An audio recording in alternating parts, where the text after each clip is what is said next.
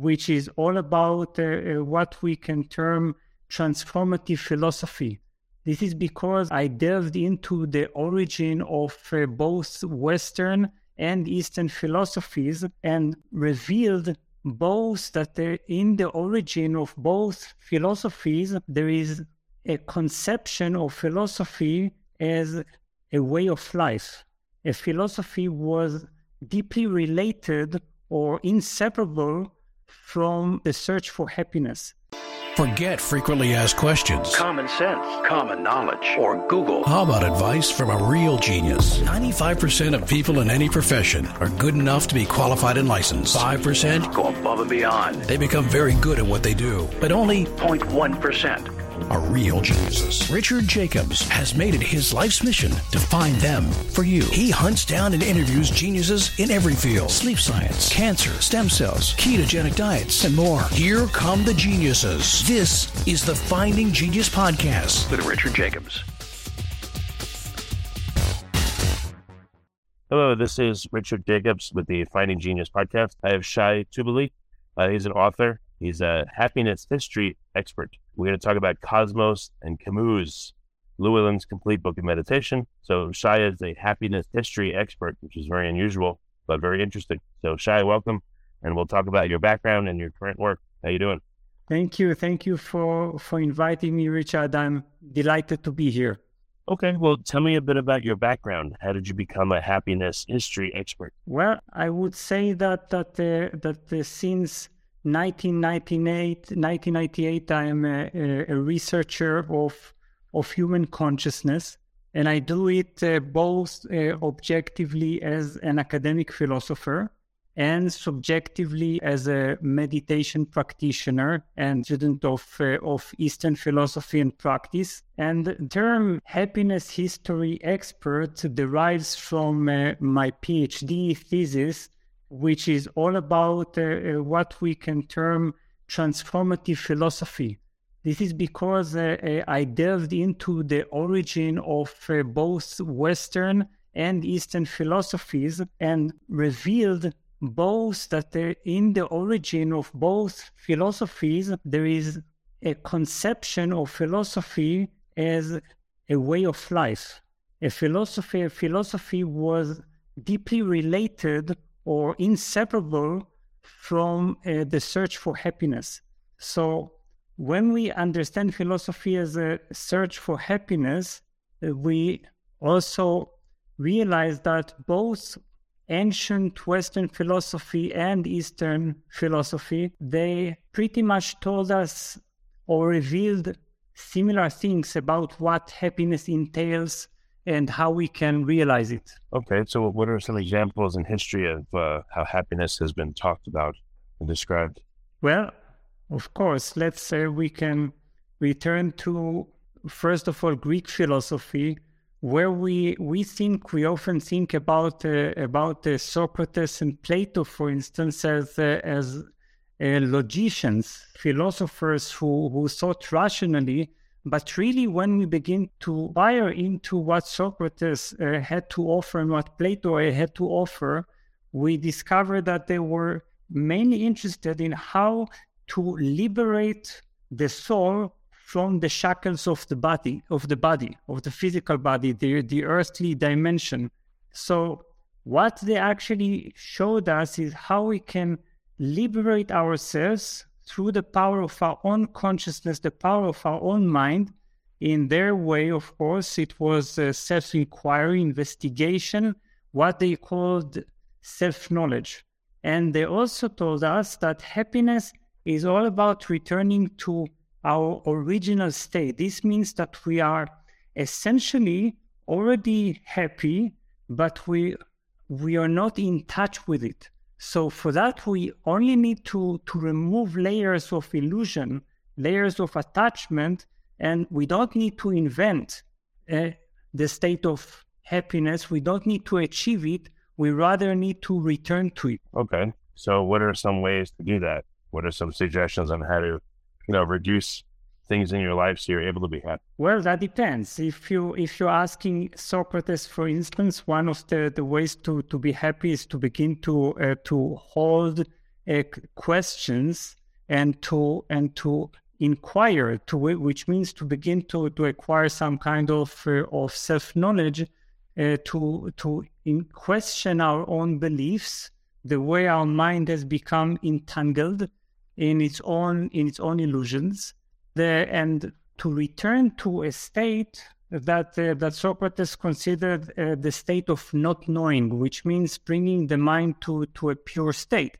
Now, of course, when Socrates and Plato talked about this kind of return to our original state, they never discussed meditation.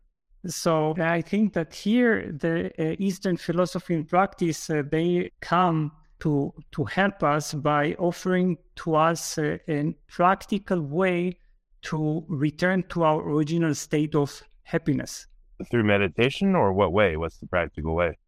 Well, if we're talking about Eastern philosophy and practice, yes, this would be meditation and self-inquiry. And of course, meditation includes a wide range of practices, and perhaps we can discuss this. Yeah, well, sure. Let's go into how to find your happiness, how to meditate, and how to uncover it in your life. Yes. Well, again, there are many different ways to meditate. If we are returning, for instance, to the Buddha 2,500 years ago, he began by recommending one of the most basic ways of what he termed mindfulness, which was mindfulness of breathing. For the Buddha, breathing was the most essential gateway to reality. So breathing returns us to a state of alignment of body, mind, and breath, which means that when we are beginning to unify body, mind, and breath, we begin to experience a certain state of natural joy. So this is just one gateway. We have many other gateways, but it's always all about increasing the power of our attention, because usually what happens is that our power of attention, our awareness, is robbed off by certain thoughts, by certain emotions, by certain inner illusions and mental chatter. So when we are beginning to separate our awareness, because right now when we discuss, there are two elements in us. One is our attention, and then there is the things we pay attention to. We normally we have lost this kind of distinction. So we have become lost in our stream of thought, in our stream of emotions, in what can be termed the thinking machine. Now in meditation, we are beginning to distinguish our awareness from the things we pay attention to. And this is the beginning of freedom, because you realize that you don't have to become so automatically identified with a certain element or object of your awareness. Before we continue, I've been personally funding the Finding Genius podcast for 4.5 years now, which has led to 2,700 plus interviews of clinicians, researchers, scientists, CEOs, and other amazing people who are working to advance science and improve our lives and our world. Even though this podcast gets 100,000 plus downloads a month, we need your help to reach hundreds of thousands more worldwide. Please visit findinggeniuspodcast.com and click on Support Us.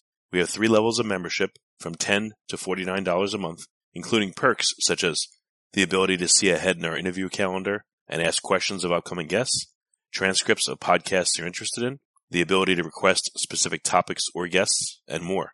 Visit findinggeniuspodcast.com and click Support Us today. Now back to the show. This sounds a bit general. What's a specific example of how you could use this technique to help you? What's an example from someone that you've worked with, or maybe your own life? I'm not sure what you mean. What's an example of in your own life, or with maybe a customer of yours, or someone that you've helped counsel on how to be happier? What was a problem that you faced, or someone that have faced, and how did they calm their mind and get themselves to feel better about it? Do you have any good examples of this?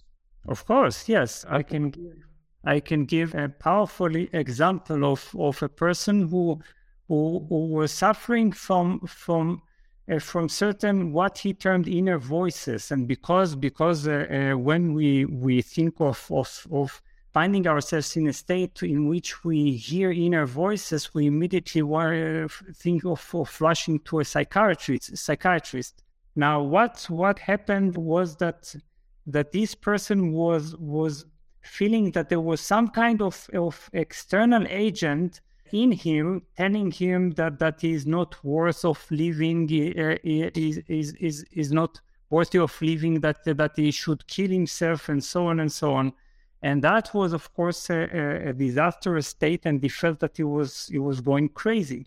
Now, as soon as we are beginning to realize through the power of meditation that these voices, and this sounds incredibly simple, that these voices are not something that we have to give power to make them meaningful. Because the thing is that between my attention and my thought, there is a certain gap. In this gap, there is a choice. The choice whether to become identified with this thought or not. And by identifying with this thought, I immediately give meaning to it. I make it powerful. And then at a certain point, it generates momentum and it becomes monstrous. It takes over me. I no longer have the choice. So by reminding this person to return to this gap of choice and to stop giving meaning, to understand that he is the giver of power, he became able to govern, to master his mind, and to return to joy and sanity. Eventually, he has embarked on the meditative journey and has developed much further. So what's in your book, what are some other methods for people that they can use? Let's say someone's mind is really busy and they can't do meditation. What can they do, or how can they start on meditation? Yes, this is because we have different needs and different types of brain, different types of inclinations. I've actually offered in this book, the complete book of meditation, 35 meditation techniques, each guiding us toward a very different type of experience, a very different type of revelation. Through this kind of encounter with the range of meditation techniques, we're realizing that meditation is so much more than just sitting silently and serenely and closing our eyes in a, let's say, half lotus posture or full lotus posture. We can actually meditate by walking. We can meditate by dancing. We can go through cathartic breathing, and we can even pray. So there are so many forms of meditation. If you take, for example, what we call the Osho dynamic meditations. Osho was a 20th century mystic, and he developed a set of dynamic meditations because he came to realize that people in the West were just too unstable or too unrelaxed to be able to actually close their eyes and immediately enter meditation.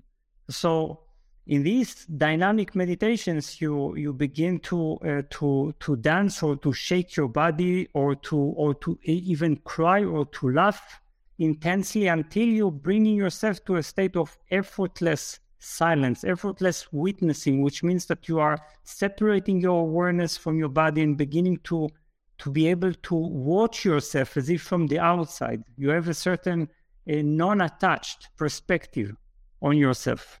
How long does this normally take for people to do? Is it a very difficult process for people who have busy minds?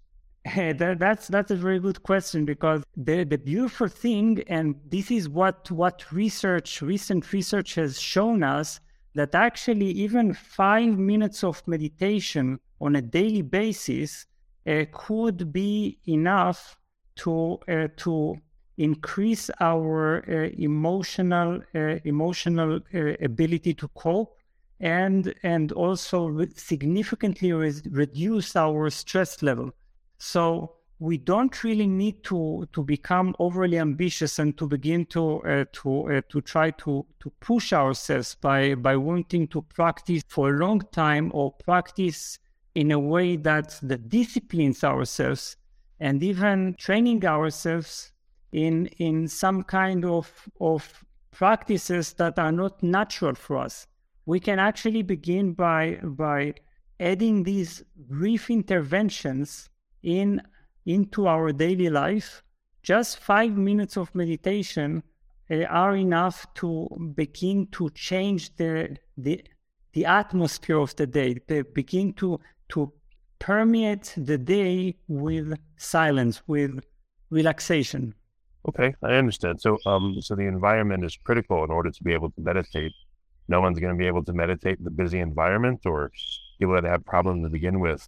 What can they do to help themselves? When the environment is stressful. When the environment is either noisy or quiet, is a quiet environment required for most people?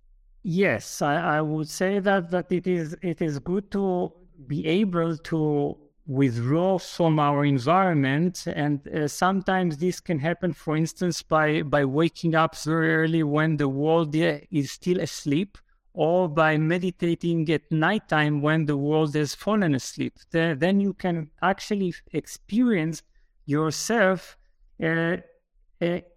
distant from the turmoil of the world, and to feel yourself, to develop some kind of intimacy with yourself, to be able to develop this kind of sensitivity that is required for meditation. Now, sometimes it's simply enough to close our room and to use some white noise in order to cover the environmental noises, and to be able to feel that you are able to take a vacation from the world. Because this is, for me, what meditation is. It's simply taking a certain vacation from the world, but also from yourself. Because all day long we are in a certain role. We are someone for somebody, and we are unable to simply be no one and nobody in a state of space and distance from the world. So I think that it is possible to, and especially when we remember that even 5 minutes of meditation, they are not escape from the world, but actually they prepare us for action, which means that if you begin to approach your meditation as something that you are entering in order to be able to better function in the world, that imbues your meditation with a certain intention. This is, otherwise we are just wanting some kind of escape, some kind of momentary silence. This, of course, will not help us to transform our relationship with the world. What are some of the stumbling blocks you're seeing with people that are trying to, what do you do when someone says, I'm trying to be happy, I just don't know what to do or how to do it? I've heard that a lot from people. Why do people say it like that and exclaim, I'm trying to be happy, in a frustrated and upset tone? Is it that hard? Trying to be happy? Yeah. Well, yes, that's perfectly understandable. The thing is that we're trying to be happy, but we need, first of all, to seriously call into question the ways we are trying to be happy. Because most of the ways, and this is what both the ancient Greeks and the ancient Indians told us, is that by trying to be happy by depending on the world, by trying to become successful in the world, or by trying to attain some kind of perfect relationships with people, with loved ones, by being able to create to make life an island of stability, safety, and happiness, this is just not going to happen. And this is what the first thing that meditation tells us. It tells us there is a great difference between our search for happiness in the world, which is futile. We will actually never achieve it. And the more we pursue it, the further it will move away from us. It will escape us. On the other hand, there is some kind of unconditional joy and what in the world of meditation is termed bliss. Bliss is a very different type of happiness. Bliss is our ability to stop depending on the world for our happiness. And this is, I think, one of the greatest gifts of meditation because you're beginning to develop first, you're developing what we can call unconditional or inner stability. This means that we're not expecting the world to create stability for us to stop changing or to creating for us some kind of a foundation for a lasting state of pleasure and comfort. We are beginning to realize that there is something unchanging in us, something that becomes our axis, that becomes a certain unchanging core. Then we are learning how to develop unconditional joy. And then we're learning how to develop unconditional power. So all these qualities are necessary. And actually, again, happiness is letting go of the wish for happiness in the world. This is the meditative perspective. Well, very good. Shai, what's the best place for people to learn more about your work? Should they think of a book, or how should they follow you and find out more?